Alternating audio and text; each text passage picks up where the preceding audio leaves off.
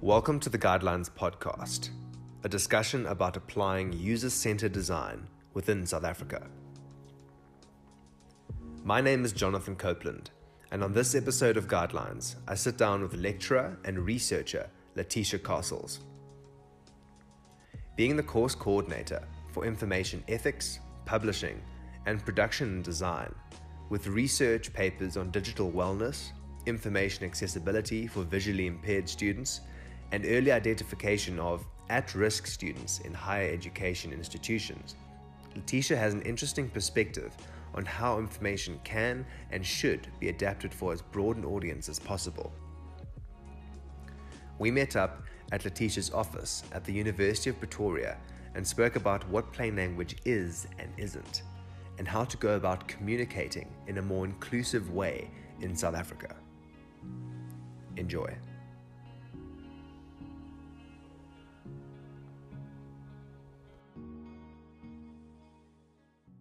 Letitia, thank you so much for joining me on the podcast. It's such a pleasure to have you. Thank you, Jonathan. Thanks for inviting me. I first got to know Letitia while I was being in her class, one of her publishing modules, and I found publishing to be an incredibly useful and interesting module. One part of it specifically stood out to me, though. It was on plain language. It's been something, and this class was last year, and plain language has been something that's stuck in my head since then. I think every product that we interact with, content comes first. And I think that if we can get this thing of language right, we'll set ourselves up for success. Before we start talking about plain language, would you tell us a bit about yourself, what you're involved in, what research, what you get up to on a daily basis? Very heavily involved in research, completing my PhD in objectionability and morality policies in pre-apartheid South African censorship. Started this whole journey quite accidentally. They asked me to be a 12-hour lecturer straight out of my undergraduate degree, and I was on holiday in Thailand, and I said yes via email and landed the day before I started work, so didn't plan on staying. And then I got obsessed with research, so it's definitely why I stay in my job is I get to do research, and specifically I enjoy the fields of ethics and information access at the moment. Any research about how people use information is where it started, and then why people use information, what kinds of information do they have access to, and how do we promote that. So in the articles I sent you that I've written, that's been the main focus of my research. Okay. So how did you get involved in publishing specifically? My undergraduate degree was in publishing. Okay. I was volunteering in Cape Town, and my mother called me and said, pick a degree, you have 2 days before registration closes, and I picked publishing. Okay. And I was never going to go into academia. I was triple majoring in visual communications, marketing, and publishing in my final year, and I wanted to go into book marketing. That was my plan. I love how people change their degrees and it's and with regard to plain language, how did you get involved with that? I mean, what are your thoughts on plain language? Plain language was a part of the very first module that I coordinated, Publishing 210, Copy Editing and Copyright Law. And as I started teaching it, I started expanding it more and more because my research interest grew into access to information and the ethical responsibility that publishers and content distributors have to promote access. And access can be rolling out the government giving schools iPads and internet, and that's one way of promoting access. And the more important way, I believe, is to give people tools to access information, because you can give a man a paper, but if you don't teach him how to read. Yes. And that's a historical problem in South Africa that's not really being addressed effectively. Okay. If you had to try and sum up what plain language is as simply as possible to someone who never heard about it before, how would you do that? The plain language movement is primarily focused around giving people information that they can consume, that they need, and that they can consume and understand the first time that they read it. Okay. That's all we're trying to do. Okay, and the plain language movement, how long has that been around for? Is it a new thing, or it's been around for a while? Really not a new thing. It started in the 60s already, and 70s was implemented in the United States government, by the United States government in their military sector. It's really been around for a very long time, and in certain fields it has been implemented very well, and in certain countries it has been implemented very well, and some fields like the legal and marketing fields really enjoy their jargon, and they've been not as quick to adapt. What fields and countries do you see as being countries that implemented well? The US has implemented it very well in the way that, for instance, China and Japan communicate to their citizens is very clear and very precise. Companies that have done it well is like the Gautrain. The Gautrain's communication is extremely concise and clear. Okay. They use a lot of infographics. Those are companies, that's information that people need. Yes. One of my favorite examples that I use in class is a quote from the Minister of Health talking about how they're going to make information more accessible, and the average amount of syllables and the words that he uses in his speech is 4. Okay. Which is not very accessible. So, yeah, it's a speech about accessibility that is not accessible. And in terms of health information, especially in South Africa, it is very, very important that people understand the information that they are provided with. Yes. What would you say is the difference between dumbing down language and making it more accessible? Dumbing down is condescending, and I think you'll remember in class I cautioned very clearly against treating people as if they are idiots. No, totally, yeah. So in South Africa we have the situation where we have 11 official languages. English is not the first language of many of our population. Okay. Less than 10% of our population speak English as a first language. So if you're dumbing down language, you're assuming that people are unintelligent. Okay. Instead of just not understanding a language. Let me rephrase that then. What is the difference between overly simplifying language and making it more accessible? Because overly simplifying might, in my mind, might lose the essence of what it's trying to say, I guess. So the point of editing and the purpose of being an editor is to communicate as clearly as possibly the author's intent and message. Okay. And as long as you're holding on to that, I don't believe that you can oversimplify. Okay. If you are not being condescending and if you are not treating your audience as if they are idiots, I don't think that you can oversimplify a text. Okay, fair enough. Okay. Say, for example, someone's making, maybe they're putting a blog post out or they're putting together a website. What are some of the ways that they can go through and check to see whether their stuff is, whether the content they've put through is actually easily readable and accessible? Because my accessibility, what I think is easy to read, someone else might find a bit more complicated. How do I go about and objectively check whether my content is accessible?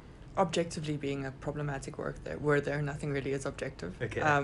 As much as possible. As much as possible. Yes, you need to, in any kind of content creation, I believe, and I teach my students, that the audience should be your primary focus.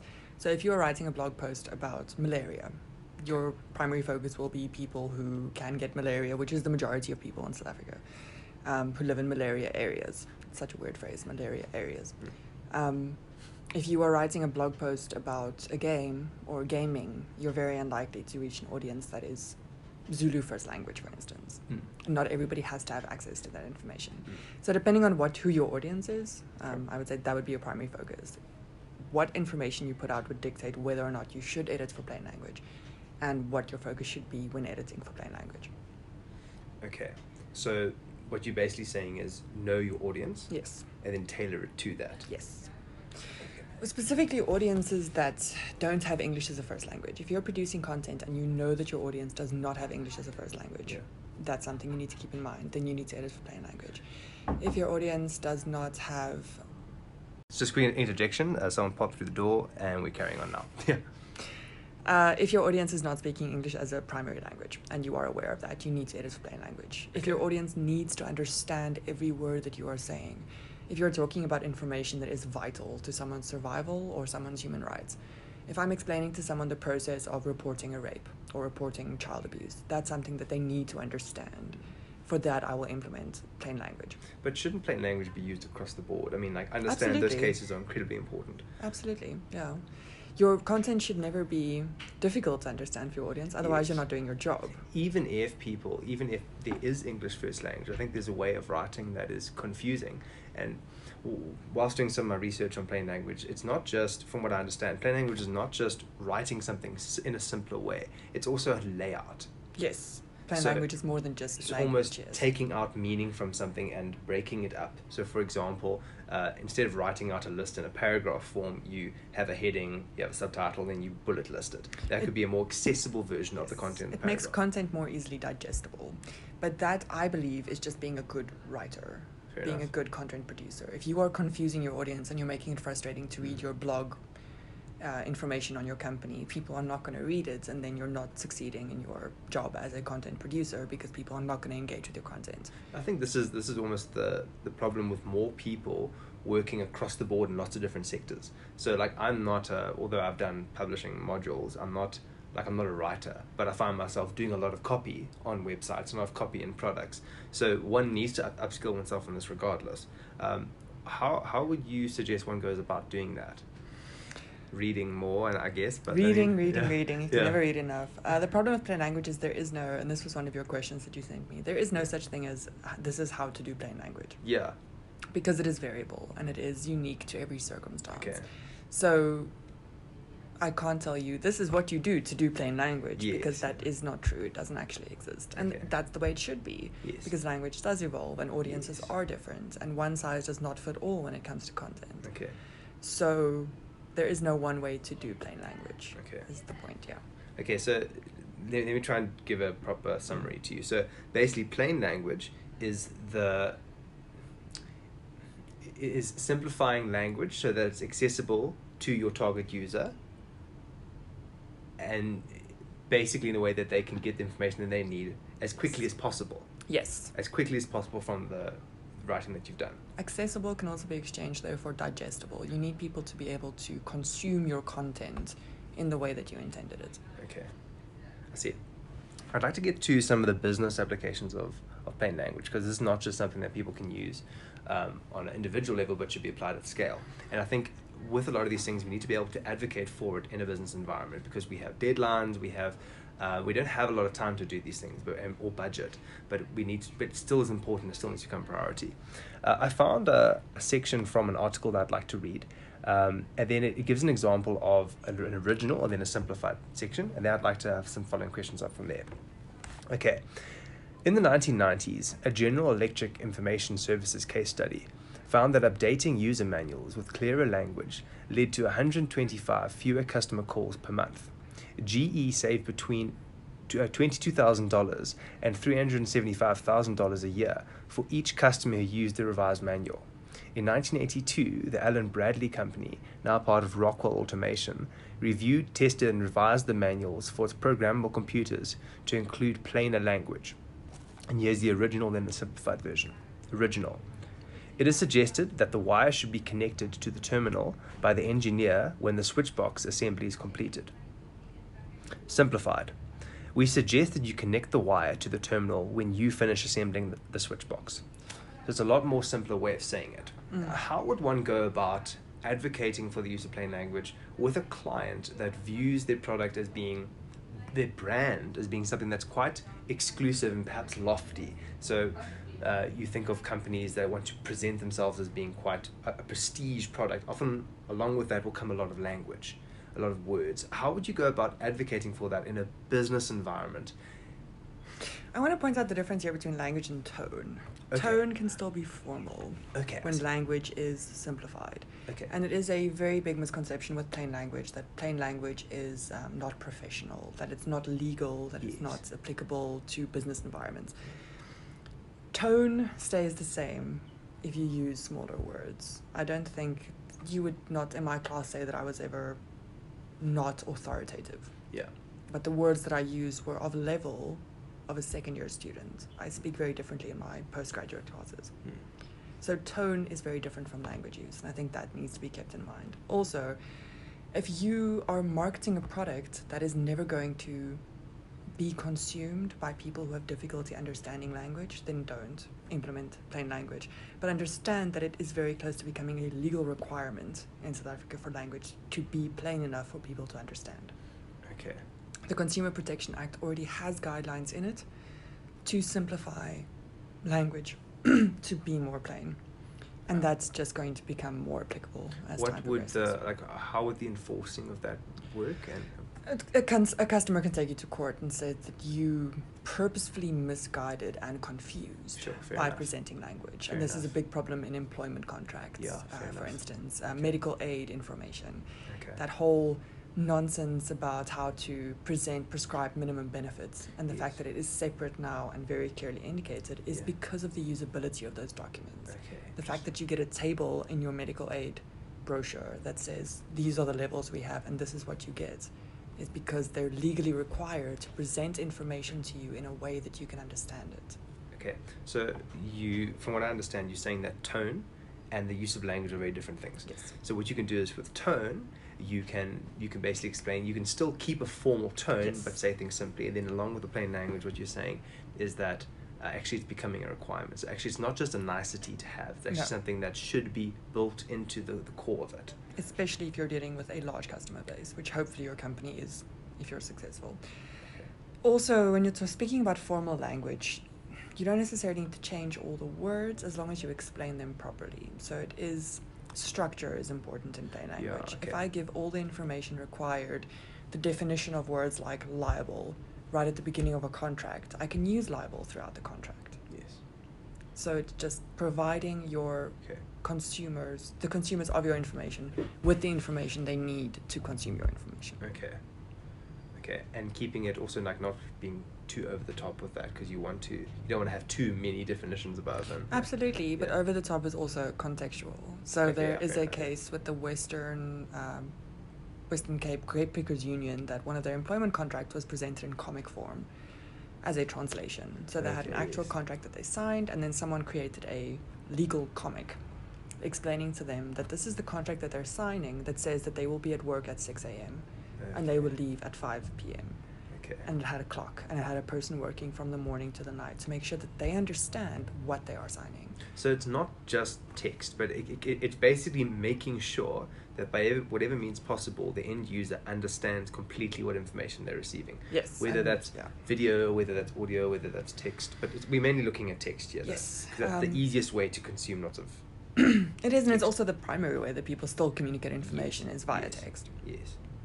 Also giving people the information that they need right off the bat. So one of my examples that I use in class, I believe you did it for the second year project, is information brochures for medication. Yes. You as a consumer do not need to know what the pharmacological classification of that medication is. You need to know when to take it, what the possible side effects are, and what the interactions are with other drugs. Why is that not the first information on that brochure? Why put the information that is only applicable to doctors and prescribing professionals before the user information? That it just doesn't make logical doesn't sense, make sense at all, if that's what you're trying to do. Okay. So it has a lot to do with structure and how you lay out information as well, yes. Okay, that's interesting. You mentioned South Africa as a context.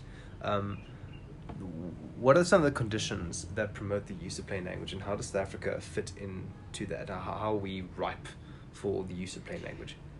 I, again, want to caution the word promote. It requires. Yeah, require, okay. South Africa requires plain language because we have many different first languages. And we have a very foreign audience for a lot of our products as well. So we don't just have South Africans. We have Malawians and Zimbabweans and other people from Southern Africa also working here. And none of those countries have English necessarily as a first language. So because of that, it is very important that if you are just communicating in one language, ideally and legally, we're supposed to translate most, if not all, of our products into all 11 languages. That's what the Pan-African Languages Board was created for. However, it is completely ridiculous to expect government, for instance, to translate everything into 11 languages. Yeah. So we can't expect other people to do it. If you are not translating into people's first language and you are communicating information that they have a right to access, you have an ethical responsibility to communicate it in a level of English that they can understand, in a kind of English that they can understand.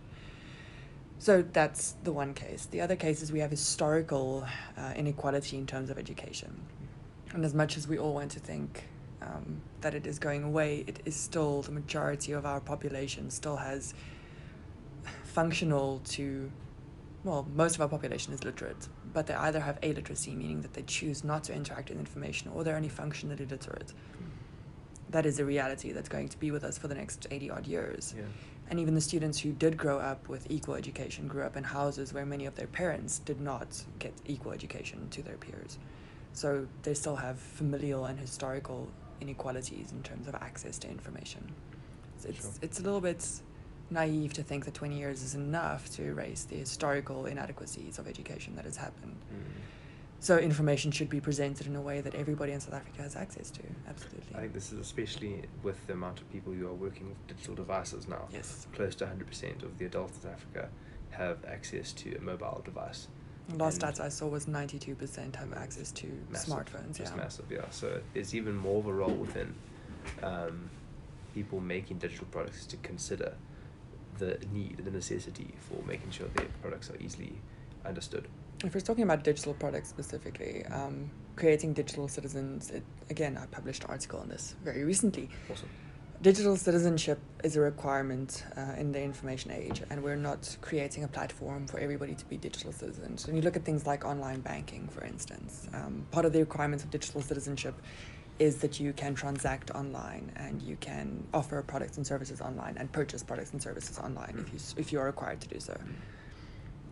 Those platforms are not accessible to the majority of people in South Africa. You still see on pay weekend, drive into town and you see literally 100 people queuing outside an ATM to draw cash. Yeah. That's still how they transact. Yeah. Because those platforms are not necessarily accessible to everybody. And that should change. That has to change.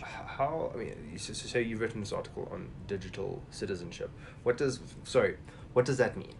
Yeah. So digital citizenship basically is the rights and responsibilities, the ethical guidelines of people interacting online. And the article was based on the fact that we are promoting information and internet access to schools. We're creating, it's called the Universal Services Rollout, I believe, where the government's providing schools with internet and e-libraries.